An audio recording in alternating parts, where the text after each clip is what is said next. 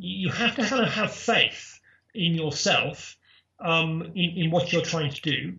I think it is a struggle, and you have to just keep. I think you have to keep the enjoyment alive. That's the other thing I'd Yeah, say. yeah, Um, and have as much fun as possible, because if you're enjoying it, if you're enjoying this game of creating something, out of ink and paper, if you get a real fire inside you when you do it, then the chances are you will be able to pass that excitement on to someone else. So, um, you just have to keep the fire burning.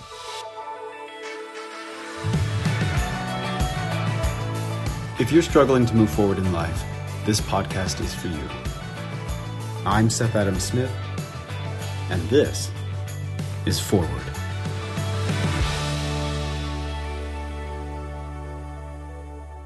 So a couple of years ago, I actually had the opportunity to interview one of my favorite authors. His name is Jonathan Stroud. He's the author of several series of children's books. One of them called the Bartimaeus Sequence. You may have heard of that. Another one is called Lockwood and Co. Now, I love a good ghost story. Now, when I say a good ghost story, I think I have to sort of qualify that. I don't like horror, the horror genre. I don't like a slasher film or anything like that. I don't like gratuitous violence or anything. I like a good mystery, right? A good mystery that's solved. And I, if possible, I would like it if the story sort of left you feeling better about life at the end, rather than sort of dark and dreary and destitute. And so I was pleasantly surprised when I stumbled across Jonathan Stroud's Lockwood and Co. series. It's a series of 5 books, and the premise of these books is that it's an alternate universe, London, United Kingdom, where there's a problem of ghosts. Right? There's ghosts that are springing up all over the country, and the only ones who can see and respond to them are youth, some like between the ages of 8 and 16, 18. And so one of these groups is called Lockwood and Co. And the books follow their adventures as they go and stop these ghosts and sort of learn about a larger problem that's happening. So one of the things I really liked about Jonathan Stroud's series was just the interaction between this crew, Lockwood and Co.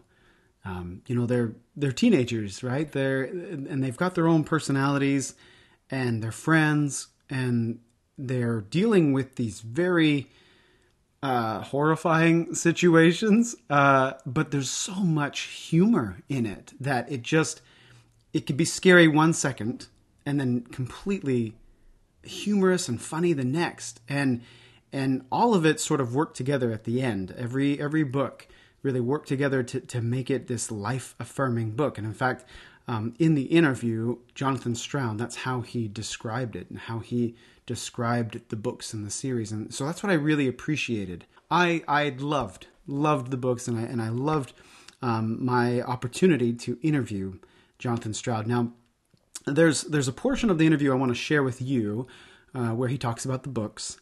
And then at a later date, we actually had a second part of the interview. And it was in that interview that Jonathan said a lot of really profound things about chasing your passion and writing and really why it is we do what we do. Anybody, what life is all about, what all of this work and all of this moving forward is all about. And in that interview, that was the interview I really appreciated the most. And I've thought about that and some of the things that he said in that.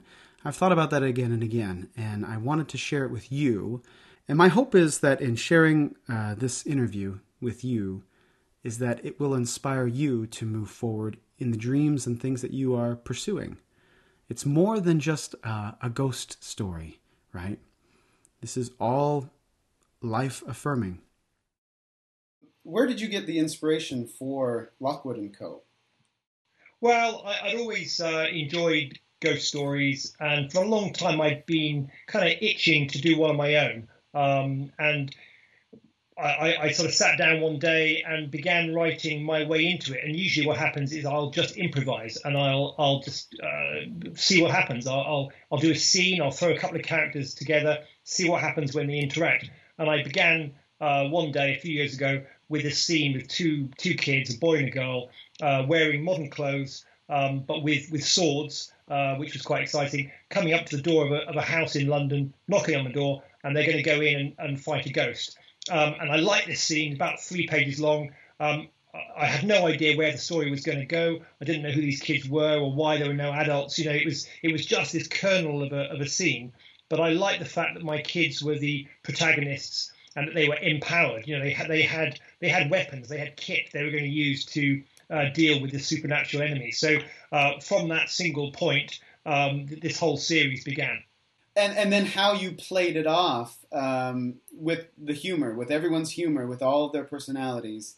And then that final scene where they're all, I mean, it's the resolution. It's the end of the book where they're all at the table, all of them. Yeah. And they're all talking to each other just as they would a normal day, really. They're talking about everything and going about their business. And it just, there's this sense of completion that this is right. This is a good scene. This is how it's supposed to be. So I think that was a great way to. I'm really happy I'm really happy you say that. I think it's you know, as far as the series went, you know, I as I wrote it, I realised that it was really important to balance all the kind of dark, sinister, morbid, you know, scary stuff with something that was much more light and life affirming, and the symbol of it is them sitting around a table, you know, eating some cream buns and donuts, and you know, making stupid jokes, and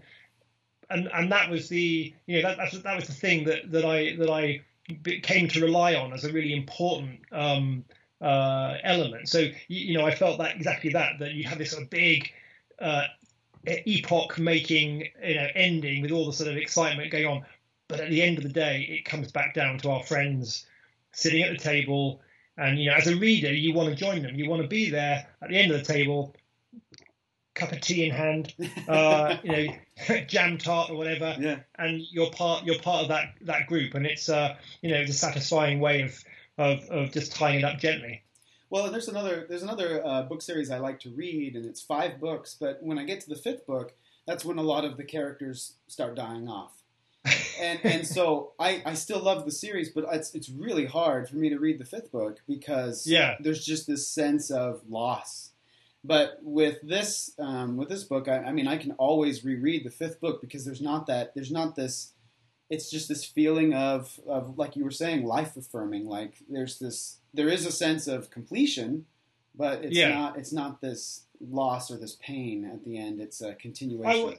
I'm glad you say that, because I suppose, you know, I was writing it, but I didn't fully understand that until I had, you know, got to the end of the 5th book. I realised when I was rereading, I thought, no, I can't. I have to sort of honour that commitment. It's like an emotional commitment that you make to your readers, and you know, of course, there are some books, some series, some works where the commitment involves loss and emotion, you know, something much more hard hitting, and that's correct. But I realised in this case, I was doing something different, and it's kind of nice in a way that as the author, I still had things to learn from it myself.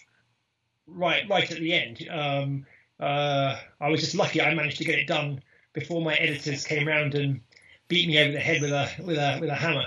So look, I have kids. I have 2 kids, and I can't get anything done when I'm home ever.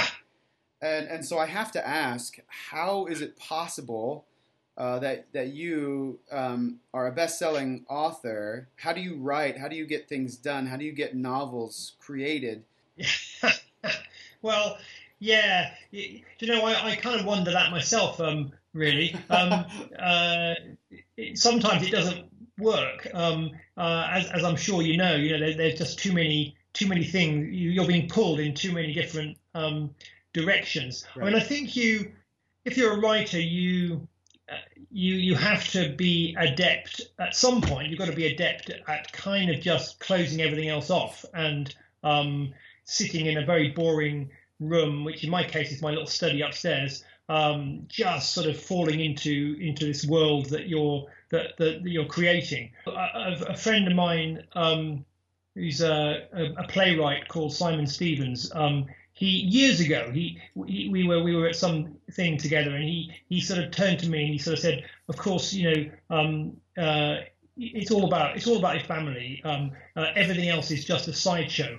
And that stuck with me. He's absolutely right, because you can have all the success that you dream of as a writer, as anything. But ultimately, the thing that actually makes you get up in the morning and feel like your life is worthwhile is the family and your children. So I found, in fact, funnily enough, my period of success as a writer has been almost identical with my period of having a family.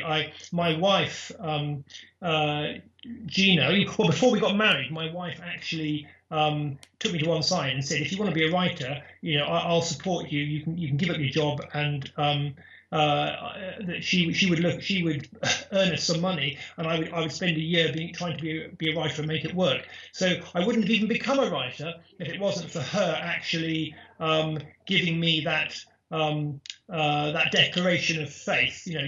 She would let me go and do it, give it a try. If it didn't work out, that's fine. We would do something different. But she gave me the strength of purpose to go off and become a writer. And then we got married, and I became a success with my Bartimaeus books. And my daughter was born in the same year. So I've always had this kind of twin these twin things that make my life sort of ground my life, the enjoyment of working and the enjoyment of being with people that I love. Obviously, being a writer is completely solitary.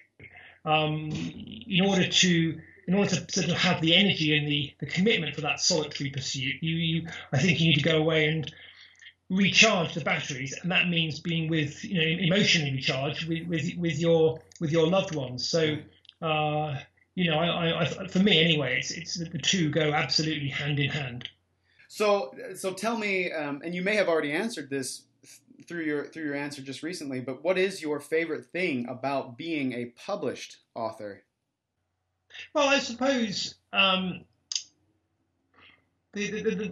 moment that the moment that I remember as being most special, curiously enough, actually, with my first novel, which was called Buried Fire, that I wrote getting on for 20 years ago, and I got sent a proof, a kind of galley copy by my publisher before it came out. So I don't know, 6 months before, and it was the first time ever I'd seen any of my stuff actually in a genuine book format, and that was quite a moment. That really was quite special to think that I had created something which existed in book form. Yeah.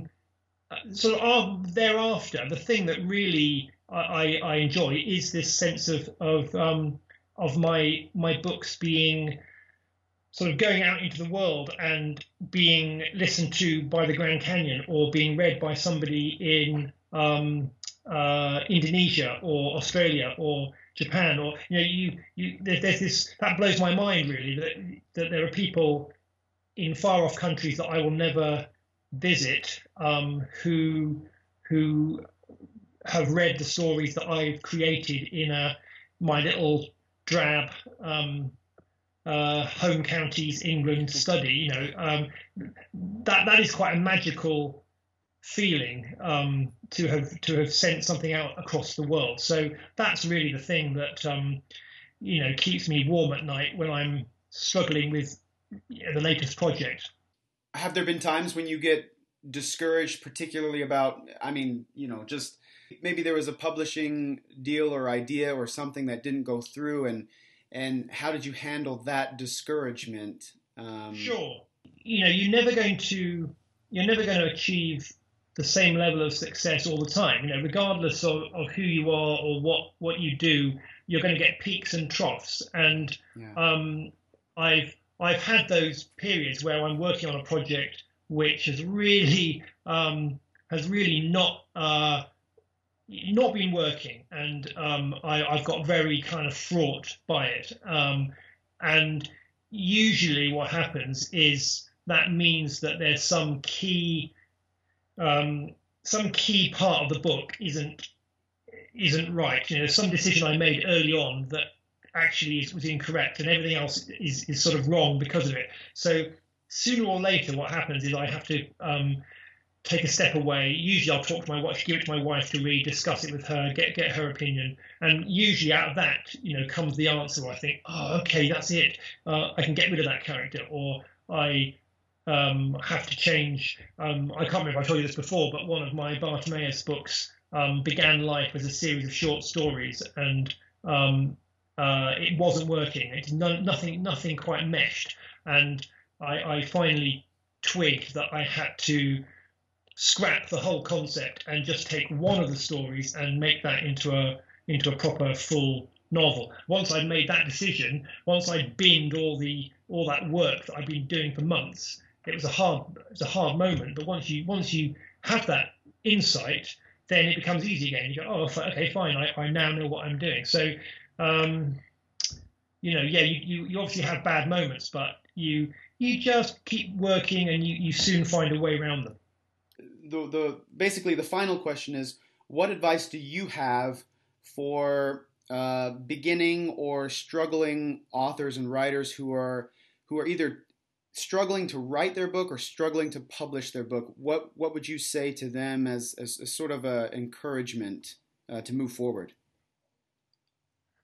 Okay, well, I think the first thing to say is that all writers go through that phase. We've all been there. Either A, starting out not quite knowing what your voice is, what kind of writer you are, and B, having the difficulty of how the heck to get something published. There are endless accounts of how J.K. Rowling sent Harry Potter to, I don't know, 11 different publishers, and they all said no, and then finally, it was taken, and the rest is history. And in my sort of less extreme case, my first novel, I wrote it when I was in my mid 20s. I gave it to a publisher. They absolutely tore it apart, and I put it away for a year. But I didn't throw it away. I came back to it later. I read it. I thought, no, I'm gonna try again. And finally, I found someone who saw through the imperfections and the fact that it needed a lot of work. And she gave me, the opportunity to rework it and ultimately to publish it.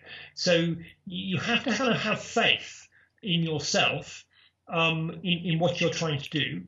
Don't lose sight of what you want to write, the kind of book, the kind of story that you've got this itch to tell. So you have faith, but you then also just have to kind of accept that the road to publication is a sort of an uncertain one, and you just have to keep plodding away, talking to people, showing it to people, getting advice, taking the advice or not taking it if you feel like what you've done is actually good. You stick to your guns, and you keep working. Try something different. If that one hasn't worked, you try a different thing. You just plod away, and you get your reward ultimately. So I think it is a struggle, and you have to just keep. I think you have to keep the enjoyment alive. That's the other thing I'd say. Yeah. You play around with what you're doing. You try different things. You experiment with what kind of a voice you actually have as a writer, and have as much fun as possible. Because if you're enjoying it, if you're enjoying this game of creating something out of ink and paper, if you get a real fire inside you when you do it, then the chances are you will be able to pass that excitement on to someone else. So, you just have to keep the fire burning. Well, thank you so much for watching this episode of Forward. I hope that you will actually pick up and read Jonathan Stroud's books, not just Lockwood & Co., but again, the Bartimaeus sequence, and I will have a link in the description of this video or this podcast. And if you liked this episode, please share it with your friends, with your family, really anybody. It doesn't have to be your friends and family. It could be people you don't like. Share this episode with them. And if you can, give this show a 5-star review. Again, thank you for watching.